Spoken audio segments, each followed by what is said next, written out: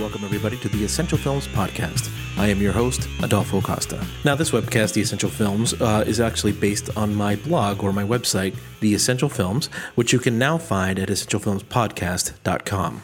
Now, assuming that you are a movie fan, and I am making that assumption based on the fact that you have downloaded this podcast onto your app or your mobile device, or however, you're probably very much aware that there are many top 100 lists out there, whether you're talking about the American Film Institute's top 100 lists, the IMDb top 250, or perhaps a more prestigious list such as Sight and Sound's top movies of all time, that there are many, many, many top 100 lists out there for you to be enjoy and debate and talk about. Now, as you pour over these lists and look over them, you might seem to notice that there's some of these films start to repeat themselves, and there seems to be a universal film canon or films that are universally recognized by both fans and critics alike as the greatest films of all time. We're talking to films like Citizen Kane, The Godfather, the film that we'll be reviewing today, Casablanca, or Apocalypse Now, Raging Bull, Star Wars, Vertigo, Gone with the Wind, Seven Samurai, Rashomon. These are all films that are genuinely and generally considered some of the best ever made. Films that almost any cinephile or film student has either seen or will be seeing at some point in their lifetimes. And yes, on this show, we will be discussing those films, the obvious choices. But we'll also be discussing films that are not quite so obvious. We'll be discussing films that I believe everybody should be watching, whether you're just a common everyday movie fan or perhaps a aspiring critic, an aspiring film student or a current film student, or maybe you just want to know more about the history of film.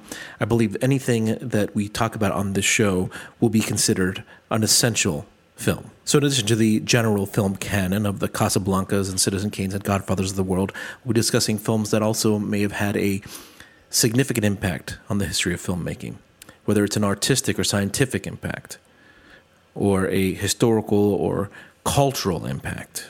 Now, this could mean any number of films. For example, major Hollywood blockbusters, movies like Star Wars or Raiders of the Lost Ark, The Dark Knight, films that probably most people have seen and have had a major impact on American culture, on film culture, and has probably touched your life in some way, maybe by the fact that it was such a huge film that everyone has seen it.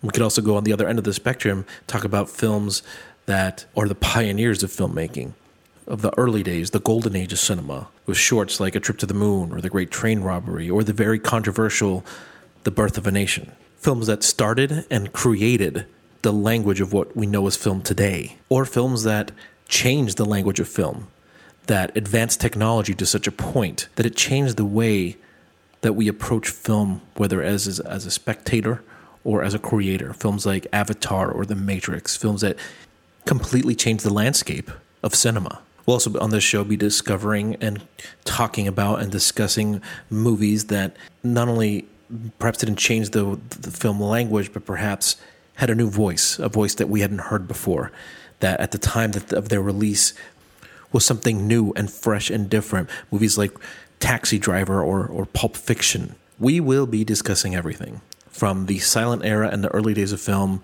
to today, from small independent cinema and cult favorites to major Hollywood productions, from foreign cinema to experimental movies, dramas and comedies, love stories, horror movies, sci-fis, westerns, action movies, cartoons, award winners, box office flops, everything. If it had a historical or cultural or creative impact, we will be discussing it on this program.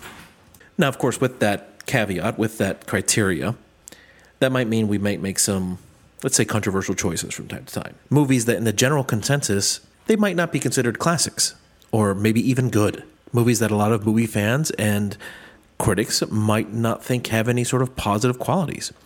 But believe me, in our little mission statement here, believe me when I say that if I include it in the essential films, I truly believe that this film had an impact of some sort, and it deserves to be included. And my hope with this show is that regardless of the quality of the film, or whether you agree with the choice or not, whether it's a classic or a flop, that my review and my analysis of the film will prove to you or convince you that the film is an essential piece of cinema. Now, with that said, even if I consider it an essential film, sometimes, and this is going to be rare, hopefully, it might even be a film that even I don't think is that good, but I can't deny its cultural impact. Films like Titanic or Grease or the Rocky Horror Picture Show, those are films I don't like personally, but I really can't deny their impact on film and movies and culture. And after all, this is what this is all about. So with all that said, with our mission statement out of the way, let's get to the format of the show, the meat of the show. How I think I'm going to go forward with this is have one film a week that we discuss in depth. And what I will do is maybe in the front end of the show, have a little bit of movie news, go into the meat of the program, the film that we're here to discuss. And I'll probably, at the end of every show, preview the next episode so that perhaps you can go ahead and watch that film ahead of time and then come back to this episode and hear the analysis, and perhaps you can write in emails chiming in with your own opinions and thoughts. And I think that's how we're going to go. It's going to be, this is the first show, so we'll see how we go from here, and we'll see if this is a success. But I would like to say we are looking for sponsors. If anybody wants to sponsor the show, please send me an email, and I'll give you that email at the end of the show. But for right now, let's go to our first review, our first inductee or entry, or however you want to put it. It just happens to be my favorite film of all time, and that is 1942's Casablanca. With the coming of the Second World War, many eyes in imprisoned Europe turned hopefully or desperately toward the freedom of the Americas. Lisbon became the great embarkation point, but not everybody could get to Lisbon directly, and so a tortuous roundabout refugee trail sprang up. Paris to Marseille,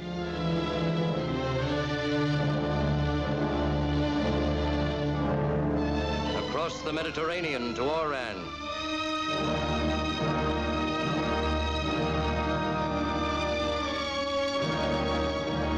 then by train or auto or foot across the rim of Africa to Casablanca in French Morocco. Here, the fortunate ones, through money or influence or luck, might obtain exit visas and scurry to Lisbon, and from Lisbon to the New World. But the others wait in Casablanca, and wait, and wait, and wait. Casablanca was directed by Michael Curtiz and released in 1942. It runs about 102 minutes long. Released by the United States. It's in black and white. It's in English, and it was released by Warner Brothers. The cast includes Humphrey Bogart, Ingrid Bergman, Paul Henreid, Claude Rains, Conrad Veidt, Sidney Greenstreet, and Peter Lorre. Written by Julius J. Epstein and Philip G. Epstein, Howard and Howard Koch. Based on Everybody Comes to Rick's, an unproduced play by Murray Burnett and Joan Allison. The producer was Hal B. Wallace, and the cinematographer on the film was Arthur Edison.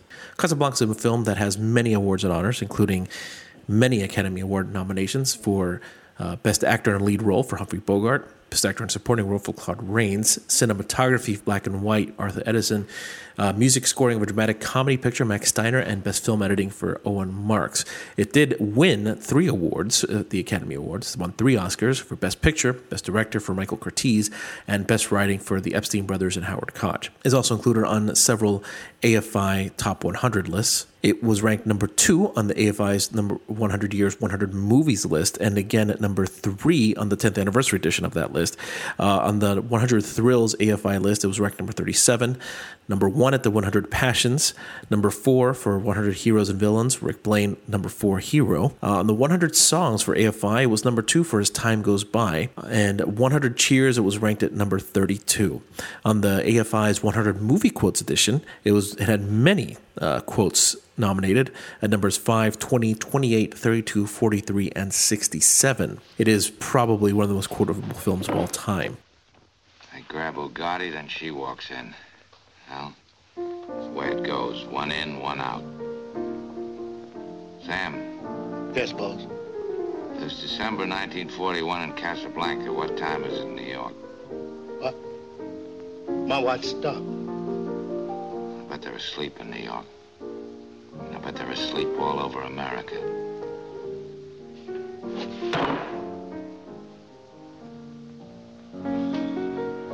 Of all the gin joints in all the towns in all the world, she walks into mine.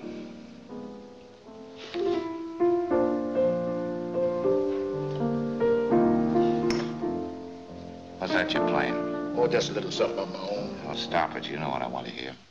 No, don't. You played it for her, you play it for me. Well, I don't think I can remember. If she can stand it, I can. Play it. Yes, boss. It was inducted to the National Film Registry in the inaugural induction ceremony in 1989, so it is in the National Film Preservation. And over at our site, The Essential Films, it has made several top 100 lists, including the 100 greatest films of all time. We ranked it at number 1. It has also showed up on our greatest movie heroes and our greatest movie love stories. And of course, it is also one of the 50 best picture winners of all time. So going forward with this analysis on Casablanca, I'm just going to go ahead and say that this episode will have spoilers of the film. And just for future reference, most of our films will probably include spoilers, so it will behoove you to watch the films ahead of time before listening to our show. So if you've not watched Casablanca yet, first of all, what's wrong with you? But second of all, just go out and get your copy of it, rent it, buy it, whatever you want to do. Watch it first, then come back and listen to this episode.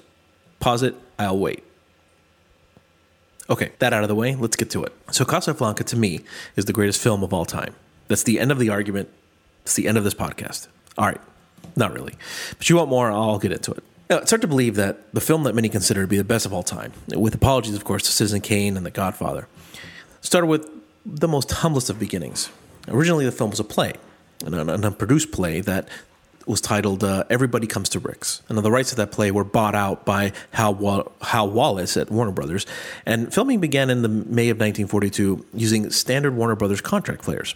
Now, no one, including the actors, ever thought the film would amount to much. The film's script wasn't even ready when the production began, forcing the film to be shot in sequence, which is a rare thing. The plot follows Rick Blaine, played by Humphrey Bogart, as an exiled American who runs a seedy nightclub in World War II-era Casablanca in Morocco. Now, all he cares about is booze and money, and he sticks his neck out for no one. When Nazi officials arrive at his casino, they want his cooperation in capturing a freedom fighter that escaped one of their concentration camps.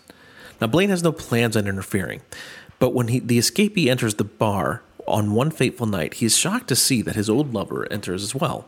A woman that left him years ago as the Nazis occupied Paris. Of all the gin joints in all the world, why'd she have to walk into his? Now, if you're a movie aficionado, then they don't get much better than Casablanca. On top of the many all-time movie lists, in my opinion, this is the greatest film ever made.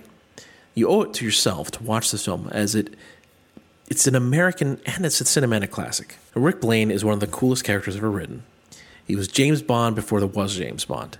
And he is certainly the template for every leading man ever since, and he was played with such an excellent ability by the late, great Humphrey Bogart, one of the coolest actors of all time.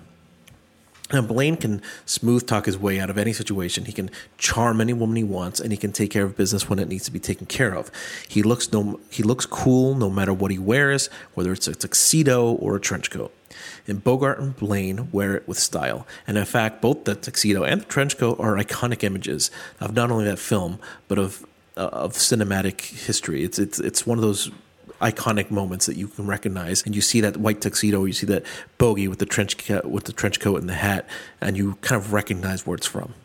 Now, Rick Blaine is one of the quintessential male icons. His story arc is brilliant. He must choose between love and virtue.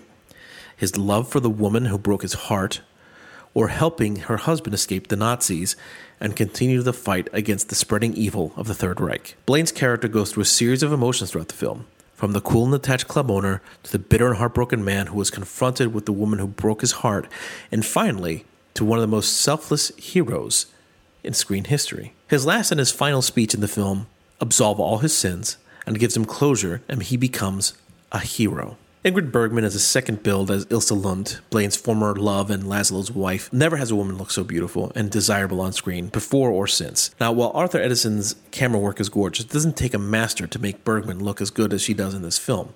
No disrespect to Edison's work, which, again, is amazing to look at in this film. Bergman is more than just her looks, though. Her performance as Ilse is brilliant. It's difficult to play a character like Ilsa, who is a montage of conflicting emotions, as well as the audience is really on Rick's side for the first half of the film. At first, the audience is meant to sympathize with Rick. After all, Ilsa left him standing in the rain with a funny look on his face. But on the surface, you understand why Rick fell in love with her. Her beauty is unparalleled. However, as the story is revealed, and the audience starts to understand why Ilsa left Rick, and she begins to pull at your heartstrings. She truly is in love with both of these men, torn between the love of her life and the man who helped her forget that man when she thought he was dead.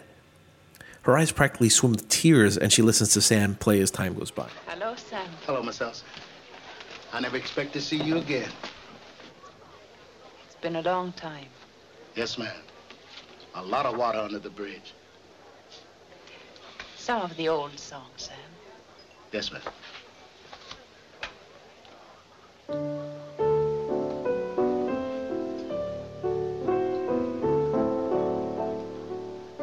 Where is Rick? I don't know. I ain't seen him all night. When will he be back? Not tonight no more. He ain't coming. He went home. Does he always leave so early? Oh, he never. Well, he's got a girl up to the Blue Parrot. Goes up there all the time. You used to be a much better liar, Sam. Leave him alone, Miss Elsa. You bad luck to him. Play it once, Sam. For all time's sake. I don't know what you mean, Miss Elsa. Play it, Sam. Play as time goes by. Oh, I can't remember it, Miss Elsa. I'm a little rusty on it. I'll hum it for you. Da-da-da-da-da-da. Da-da-da-dee-da-da.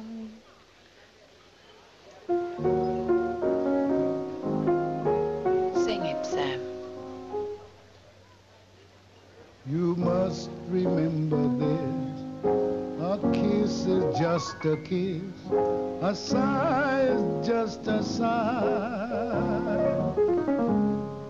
The fundamental things apply as time. Her desperation and frustration with Rick in later scenes when he refuses to help her are also quite brilliantly played.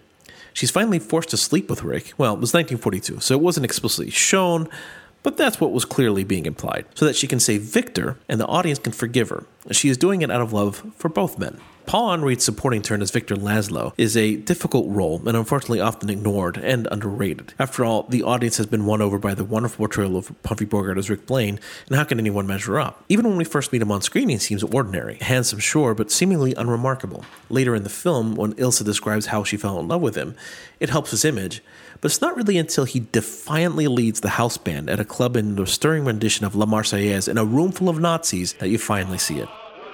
Play La Marseillaise. Play it.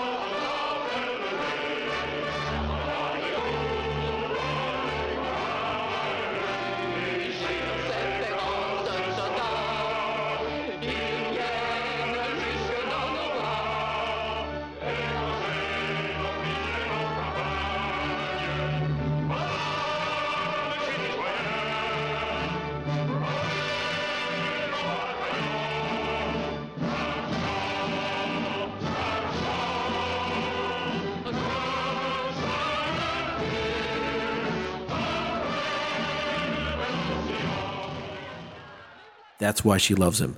This man is a leader. This man is a hero. That's the man she fell in love with. And suddenly, you get and you understand Ilsa's conflict. Now, the other major role in the film belongs to Claude Rains as the scheming Captain Renault.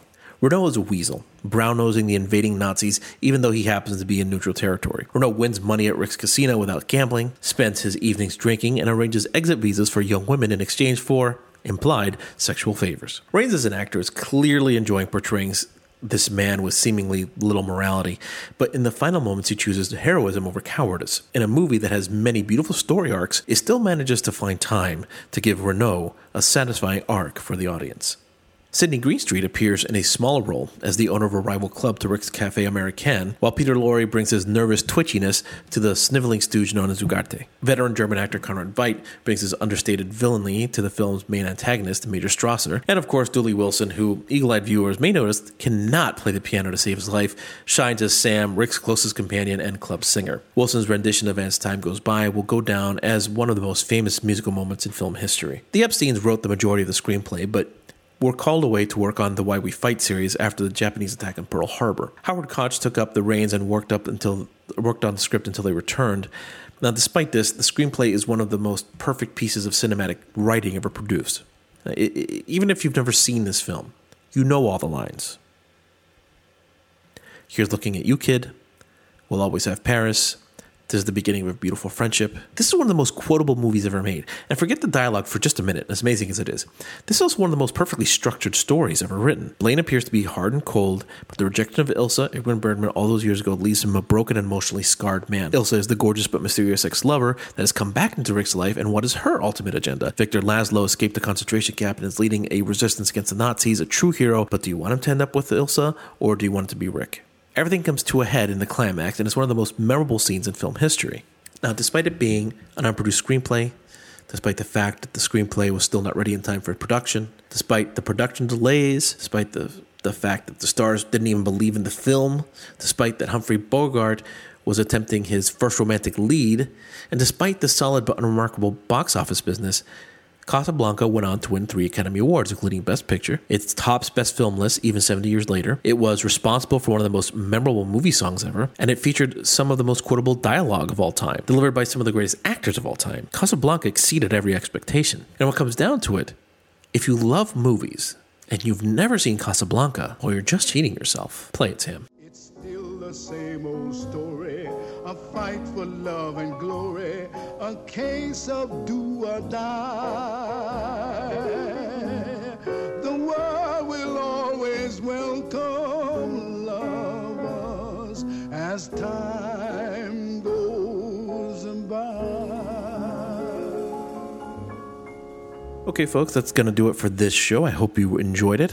This being our first episode, we're going to change the format around a little bit, and it's going to evolve and it's going to grow. So hopefully you enjoyed what we offered you this week. And next time, probably going to add that movie news section I was talking about to the format. Hopefully answer some emails if anybody sends us any emails. And speaking of which, here's some plugs that we're going to throw in here. If you want to visit our website, it's essentialfilmspodcast.com, essentialfilmspodcast.com. You can also reach me on email at essentialfilmspodcast@gmail.com. If you want to send any suggestions for future films, you want to talk about or discuss anything that I said on the show concerning the film, anything you want to send me, just don't send me any hate mail. Or, well, you can send me that too if you want. Probably won't read it though. Probably put it in the trash. Anyway, you can also reach us at our Facebook page, The Essential Films. Just type The Essential Films into Facebook. You can find us that way.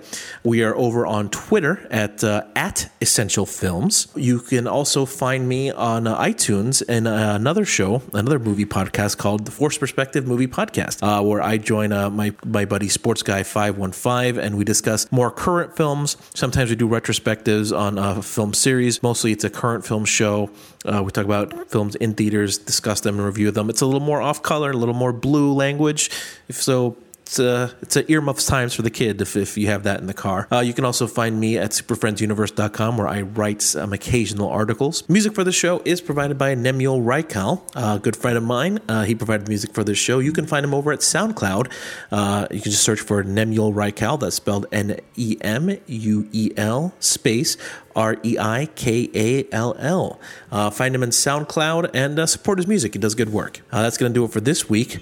On our next episode, we will be discussing Citizen Kane. That's not daunting at all. It's not a daunting challenge at all. Considered the greatest film of all time by pretty much everybody.